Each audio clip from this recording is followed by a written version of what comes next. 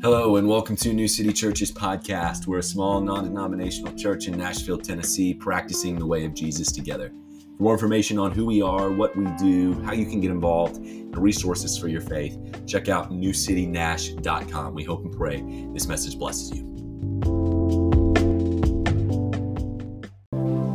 When the Sabbath was past, Mary Magdalene, Mary the mother of James, and Salome brought spices so that they might go and anoint him. And very early on the first day of the week, when the sun had risen, they went to the tomb. And they were saying to one another, "Who will roll away the stone for us from the entrance of the tomb?" And looking up, they saw that the stone had been rolled back. It was very large. And entering the tomb, they saw a young man sitting on the right side, dressed in a white robe. And they were alarmed. And he said to them, "Do not be alarmed. You seek Jesus of Nazareth, who was crucified. He has risen. He is not here. See the place where they laid him. But go, tell the disciples and Peter that he is going before you to Galilee. There you will see him, just as he told you." And they went out and fled from the tomb, for trembling and astonishment had seized them. And they said nothing to anyone, for they were afraid. Let's pray together. Dear Lord, thank you so much for allowing us to come here and sit in your presence this morning as we reflect on what it is that your Son did for us, as we recognize that we are sinners and that we need you in our everyday lives, Lord. I pray that you would just speak to each of us in our hearts and in the places that we're in this morning, that you would just penetrate truth into our lives, into our hearts. And I pray over Trey as he speaks your truth this morning, that you would just speak through him as we celebrate Easter morning. In Jesus' name that I pray, amen. Amen. Amen. This story brings up an interesting question. What do we do in the aftermath of Easter? Now, if you're reading along this story in a physical Bible or even a digital Bible, you may see a little footnote, or say footnote, it's usually in the actual text. Something to the extent of the most ancient manuscripts of Mark conclude with verse 16:8. Later manuscripts add one or both of the following endings. That may mean nothing to you, but I find it very interesting that the earliest manuscripts of this story end with, "They said nothing to anyone because they were too frightened." Yet, you and I are here 2,000 years later talking about the thing that apparently they were too afraid to say anything about. We learned from other gospel accounts that they did tell other people. There's different theories as to why this may have been the original manuscript. Some people say that it just meant to end like this and kind of make you wonder and question, well, what happened next? There's an empty tomb. The Gospel of Mark is considered to be the first of the Gospels of the four, Matthew, Mark, Luke, and John, that were written and put into circulation. And it's very fast-paced. If you read it, there's a lot of immediatelys. Basically, this happened, and this happened, and this happened, and this happened. And throughout the story, the apostles are depicted as not fully getting who Jesus is, seeing him as a teacher. And then he does things that are like, well, this is not just a normal teacher. He's a miracle worker. He's a prophet, moving on to Son of Man, Son of David, and eventually, I would argue, after he resurrected, Son of God. An unfolding view of who Jesus is. So just to start off, if you're here today and you're like, I don't know fully what I believe about Jesus. Is he actually the Son of God? Is he the Savior, the Messiah? Is that him? Praise God if that's where you are. But if you're like, you know what, I think I'm just at the place where like, he's a really good teacher, and it seems like he did some really powerful things. Praise God. Take that as an invitation for the Lord to reveal more of himself to you. Now, some people think, like one of my favorite New Testament theologians named N.T. Wright thinks that maybe part of the scroll or like the last column of this was ripped off. And so we have these other endings that depict something more similar to the other Gospels, that Jesus actually physically appeared to people, that he was with people. We learned other places for 40 days, eventually ascended into heaven, but he physically walked out of the grave. But I love the way that this original ending ends, because for you, I'll speak for me, I guess, for me, the way that it ends with "they said nothing to anyone because they were too frightened" is often where my faith starts to stop. That I hear about the resurrection, the good news of Jesus and what he's done, the gospel, but because I'm too afraid, I tell no one. Have you ever felt like that? Has it been difficult to go and share the good news of what Jesus has done.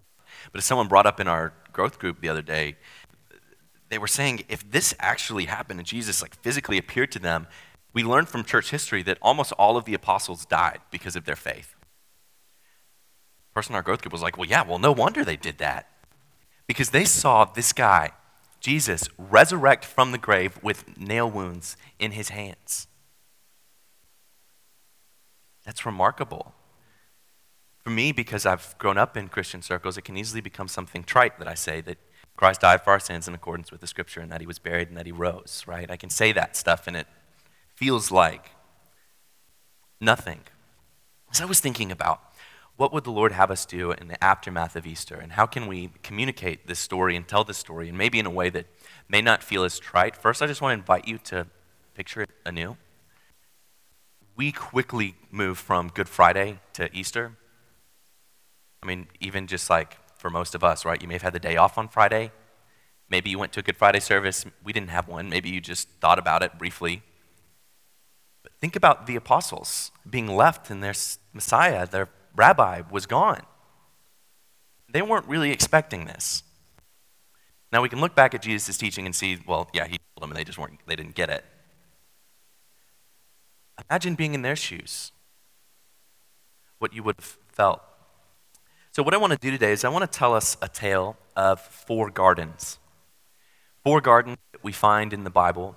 It's kind of a big, high picture. We're going to stop in a couple places in the Bible looking at gardens throughout the scriptures. And to kind of set the scene for that, I want to look at John chapter 15, verses 1 through 5. It says this. This is Jesus speaking. I am the true grapevine, and my Father is the gardener. He cuts off every branch of mine that doesn't produce fruit, and he prunes the branches that do bear fruit, so they'll produce even more. You've already been pruned and purified by the message I have given you. Remain or abide in me, and I will remain or abide in you. For a branch cannot produce fruit if it is severed from the vine, and you cannot be fruitful unless you remain in me. Yes, I am the vine, you are the branches. Those who remain in me and I in them will produce much fruit, for apart from me, you can do nothing. We're going to come back to this, but for now, I want you to just carry with me this theme of the vine, God's work throughout the course of human history. So the first garden we come to is called the Garden of Eden. In the beginning, God created the heavens and the earth.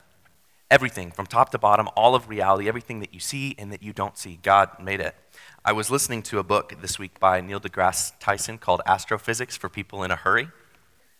Besides the fact that I didn't understand half the stuff that he was saying, what I kept thinking about is just the sheer amount of things that collectively we know about science, about the universe, to me indicates that there is something incredibly powerful that made all of this.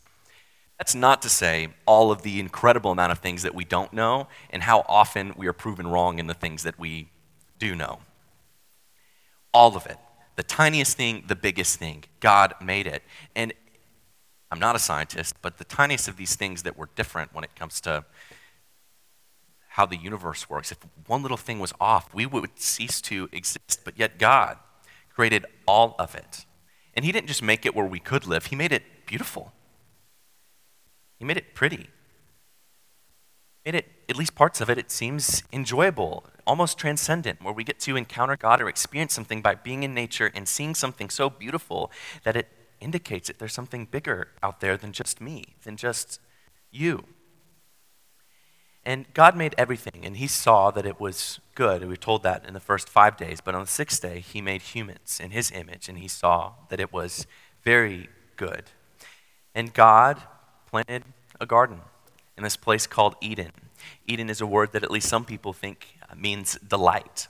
This place where people could have perfect relationship with God and with one another and creation. I mean, think about I don't know if there were lions then or dinosaurs, probably, but think about it. They weren't afraid of them. They weren't eating them in the Garden of Eden. That's pretty cool. I feel like that's every little boy's dream, to be able to hang out with a T-Rex or something, and it would be scary. Eden, that's where God put these humans, and he gave them instructions to be fruitful and multiply, to fill the earth and to subdue it. In other words, to expand the bounds of the Garden of Eden, to make heaven on earth. But if you know the story, They didn't stay in the garden. Humankind was deceived, and Adam and Eve took and ate from this tree, from one tree that they were told not to eat, the tree of the knowledge of good and evil. And growing up, I was always like, that's a really weird requirement. Of all the things that could get you kicked out from where God wants you to be, it's like, hey, don't eat this cookie, you know? I'm like, well, of course I'm going to eat that cookie. Like after a couple years, I mean, I don't know how long they were there. I'm going to eat the cookie. But it's more than just like eating an apple. Also probably wasn't an apple, but that's besides the point. It's more than that. This tree of the knowledge of good and evil is meaning they chose to say that we can decide what is good and what is bad. As opposed to trusting God's ways for what is good, what leads to flourishing. Humans chose what we think is good and what we think leads to flourishing. And in some ways, the rest of the biblical story, for the most part, we see what happens when humankind choose what they think will be good. We're actually told multiple times where humans saw that something was good and then they did the thing that they thought was good and it turned out really, really badly. How many times have you thought something was a good idea only to find out that it was a terrible idea? I used to be a youth pastor and working with, particularly with like middle school and high school boys. Your prefrontal cortex, which is part of your brain that helps with decision making, is not fully developed until you're 25. And I would often notice that these guys would do things that you're like, bro, what were you thinking? Like, why were you throwing a baseball like and trying to hit it in a 10 by 10 room with a massive window right across from you? Like, what were you thinking? They're like, oh, yeah, I wasn't. I wasn't thinking. I'm like, yeah, clearly the window's broken now, so we're going to have to go and fix this. And of course, I've done plenty of things like that too. But in some ways, the rest of the story is indicative of what happens when you and me choose what we think is good, what we think is best, instead of trusting God's ways is what are best. We will try to make things happen in our own strength, but ultimately we will fall short. We'll miss the mark. We will sin. We do sin. Natural dispensation, in fact, I would say, is to sin, to turn away from God. But the story doesn't end here. We keep going forward, and there's a bunch of gardens that we run into in the Old Testament. In the story of Noah's Ark, Noah goes up on the mountain at the end of the flood, and he plants a garden up there, in some ways symbolizing this Eden place. We see gardens pop up in Abraham's story. We see gardens pop up in Joseph's story.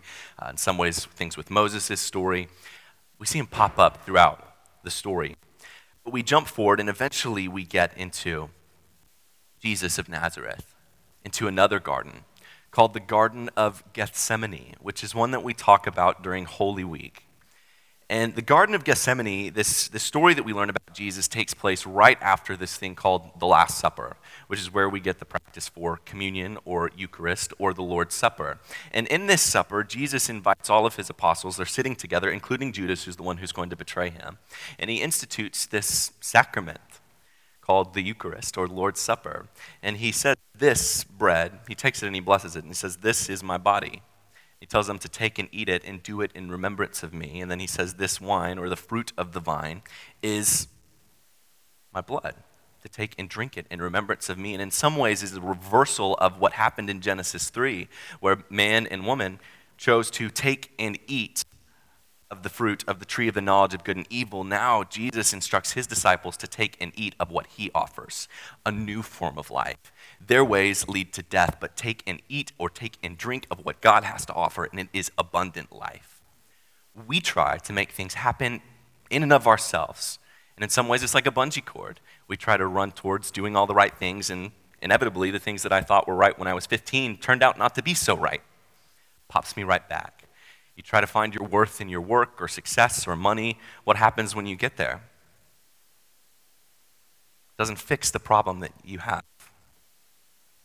But we get to this story in the Garden of Gethsemane after this supper, and we're told that Jesus goes in there to pray, and he tells his disciples in Mark 14:34 that my soul is crushed with grief to the point of death. Stay here and keep watch with me. We're told that he sweat so hard that it was like drops of blood coming off of him. I'm a sweater, but I don't know that I've ever sweat that bad. And especially not in grief, in agony, like Jesus felt. Then he prayed to the Father to take this cup from me. Lord, if you're willing, take this cup from me, but not my will, but yours be done. Jesus took our sin upon himself. What I want to tell you with this is, if you look around in your life, if you look around in the world, and everything seems to be marked of death and evil and destruction, in some ways, kind of is. But God has not forgotten us in our sin and pain. And in this story here in the Garden of Gethsemane, we know what's to come, and we're going to get to those gardens, but we can't gloss over it, that God does not forget us in the midst of our sin and pain. And what we're going to see is here is where Jesus is betrayed or given up to be arrested, tortured, beaten, mocked, ultimately crucified. And we get this story of Good Friday, which I posted something on Facebook, and I think it was my mom commented on that. She says, it's hard for me to think of it as good. Good Friday, when we talk about Jesus dying on the cross, how is that good? But what Jesus is doing is he's doing a bunch of reversals to everyone else's things that they thought would work. This tree of the knowledge of good and evil that led to death, Jesus takes another tree that was very much representative of death, the Romans' worst form of capital punishment that was not only excruciatingly painful, but remarkably humiliating. From what I understand, usually it was, or often it was, that people were even crucified naked. I mean, this was horrendous by all accounts, not just physically, emotionally, spiritually, I mean, all of it, just excruciating. Jesus took another tree that was representative of death, and what did he turn it into? Beacon, hope, of life, of resurrection. What they thought was their best trick, it's got nothing on him. Symbol of his power and his victory. A lot of us have the question, why would a good God allow us to suffer so much? But Good Friday asks another question. Why would a good God choose to suffer on our behalf? Easter comes after Good Friday. And we're told in the Gospel of John that after Jesus was crucified, that there was a tomb that was, guess where it was? A garden. And when they go to find him, several of these women, Mary Magdalene, Mary the mother of James, and Salome, and others, perhaps, they didn't find Jesus. And they were told by someone in dazzling white, he is not here. He is risen. He is not here. And we could dive into a whole lot of things of why this would not have been expected.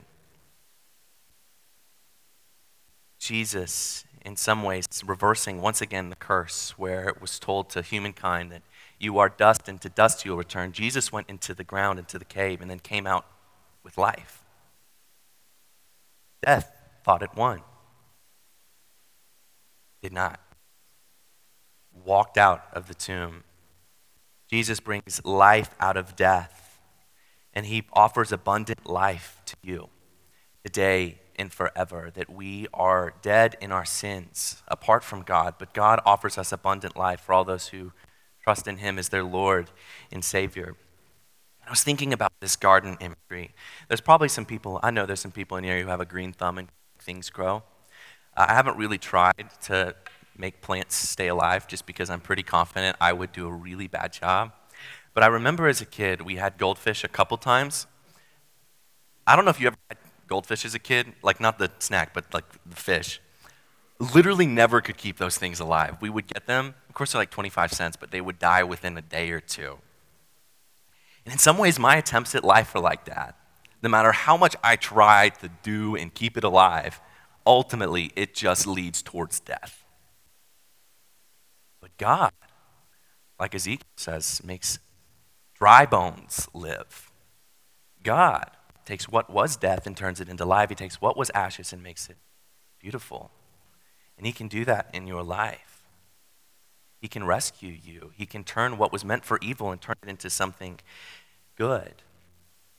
But this isn't the last garden that we see in the Bible, because we're left here with this empty tomb, right? Maybe someone in here has seen like a dream or something of the resurrected Jesus. I've never seen that. I live in the aftermath of Easter. I've experienced the Holy Spirit, and I've seen God do amazing things. But we're told that this is not the end of the story either. There's a garden in the new city that God is making, found in the book of Revelation, chapter 22, literally the last book of the Bible, jumping from the first page all the way to the last. Then the angel showed me a river, the water of life, clear as crystal, flowing from the throne of God and of the Lamb.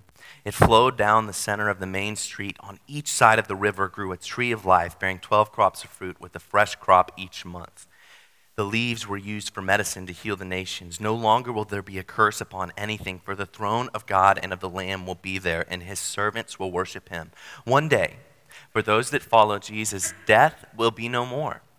Out of all the places that looked like only death would come, God springs forth life.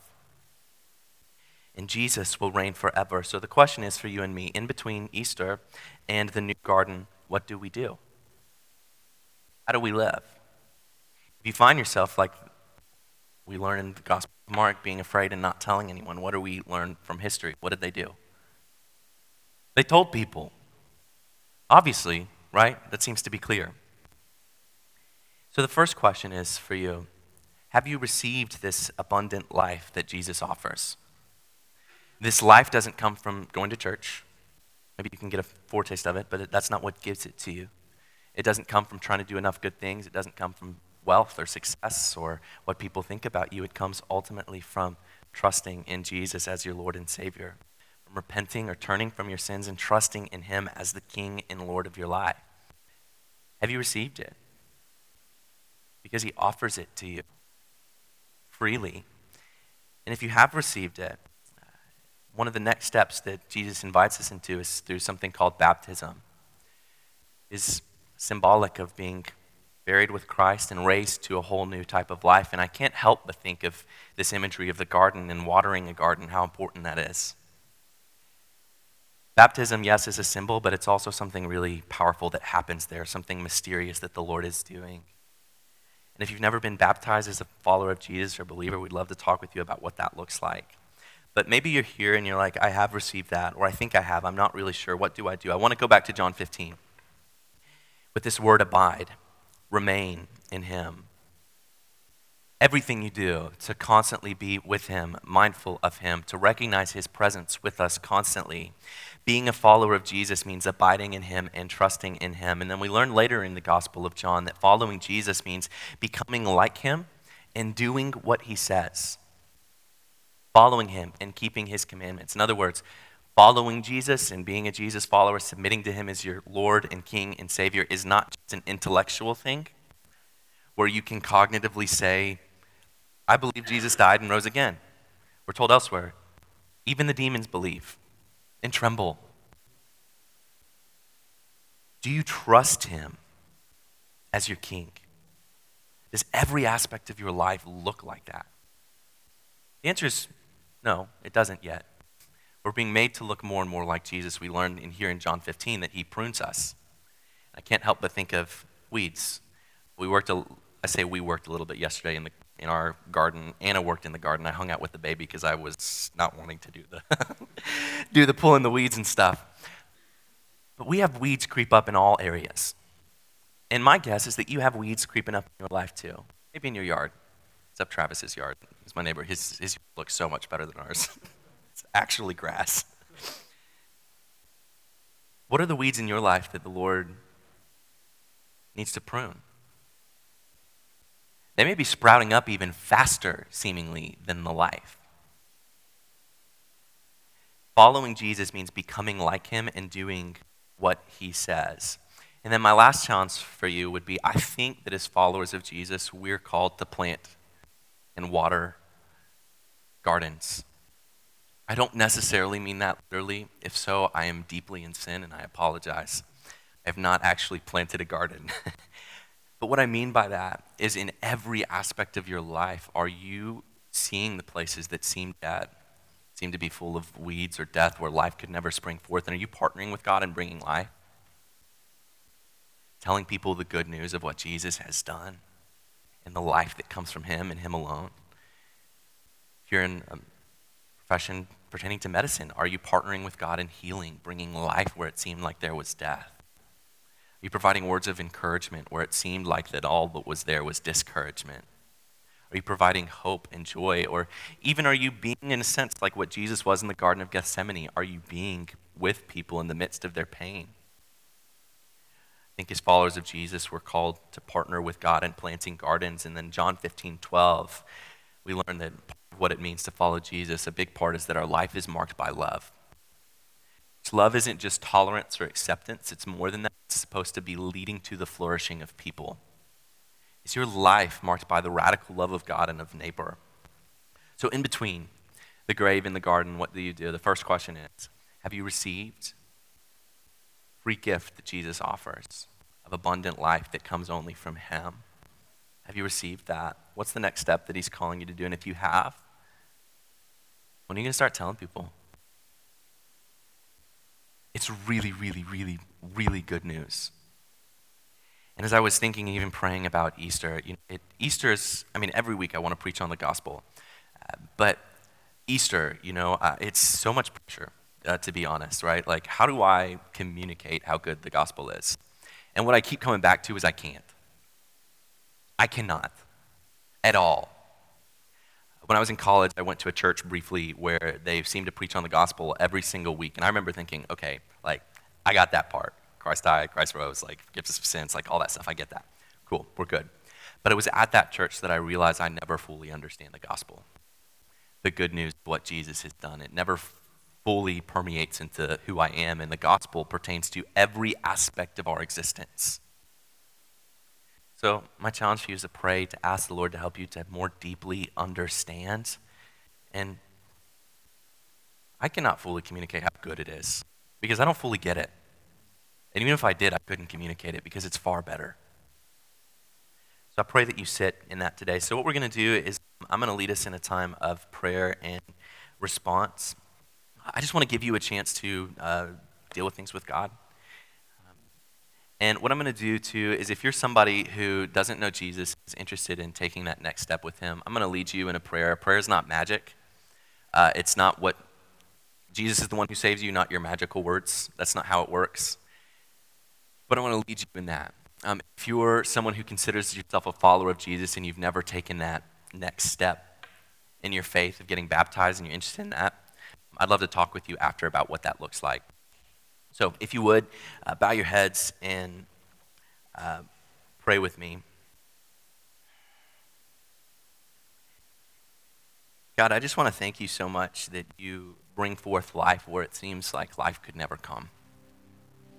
And God, I know that there's even things that some of us in this room are presently walking through or dealing with that just seem to reek of death. They stink. That they seem to permeate every aspect of our existence. And God, I pray that you would remind us that you're a God who's with us, who's not forgotten us, a God who's well acquainted with sorrow and grief. And Lord, I pray that you would bring forth life and life abundant out of places that we never thought it could come. And if you're in the room today and you're interested in taking a next step and giving your life over to Jesus, I'd love to just invite you to make eye contact with me in a way of just taking a step in that.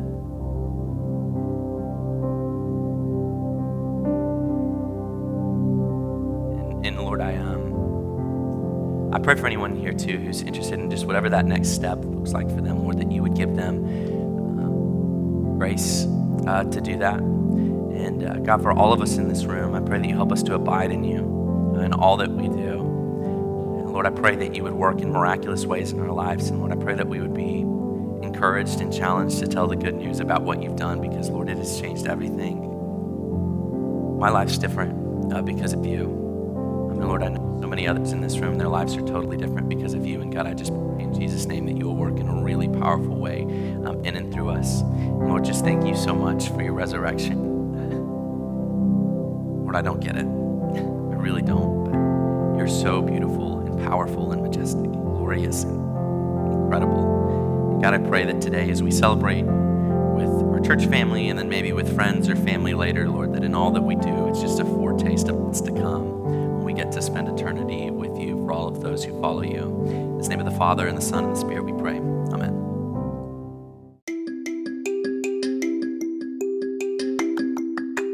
Thanks for tuning in to New City Church's podcast. We hope today's message blessed you. For more information on who we are, what we do, how you can get involved, and some resources for your faith, check out newcitynash.com. But until then, May God bless you and keep you. May he make his face shine upon you and be gracious to you. May the Lord lift up his countenance towards you and give you peace. Amen.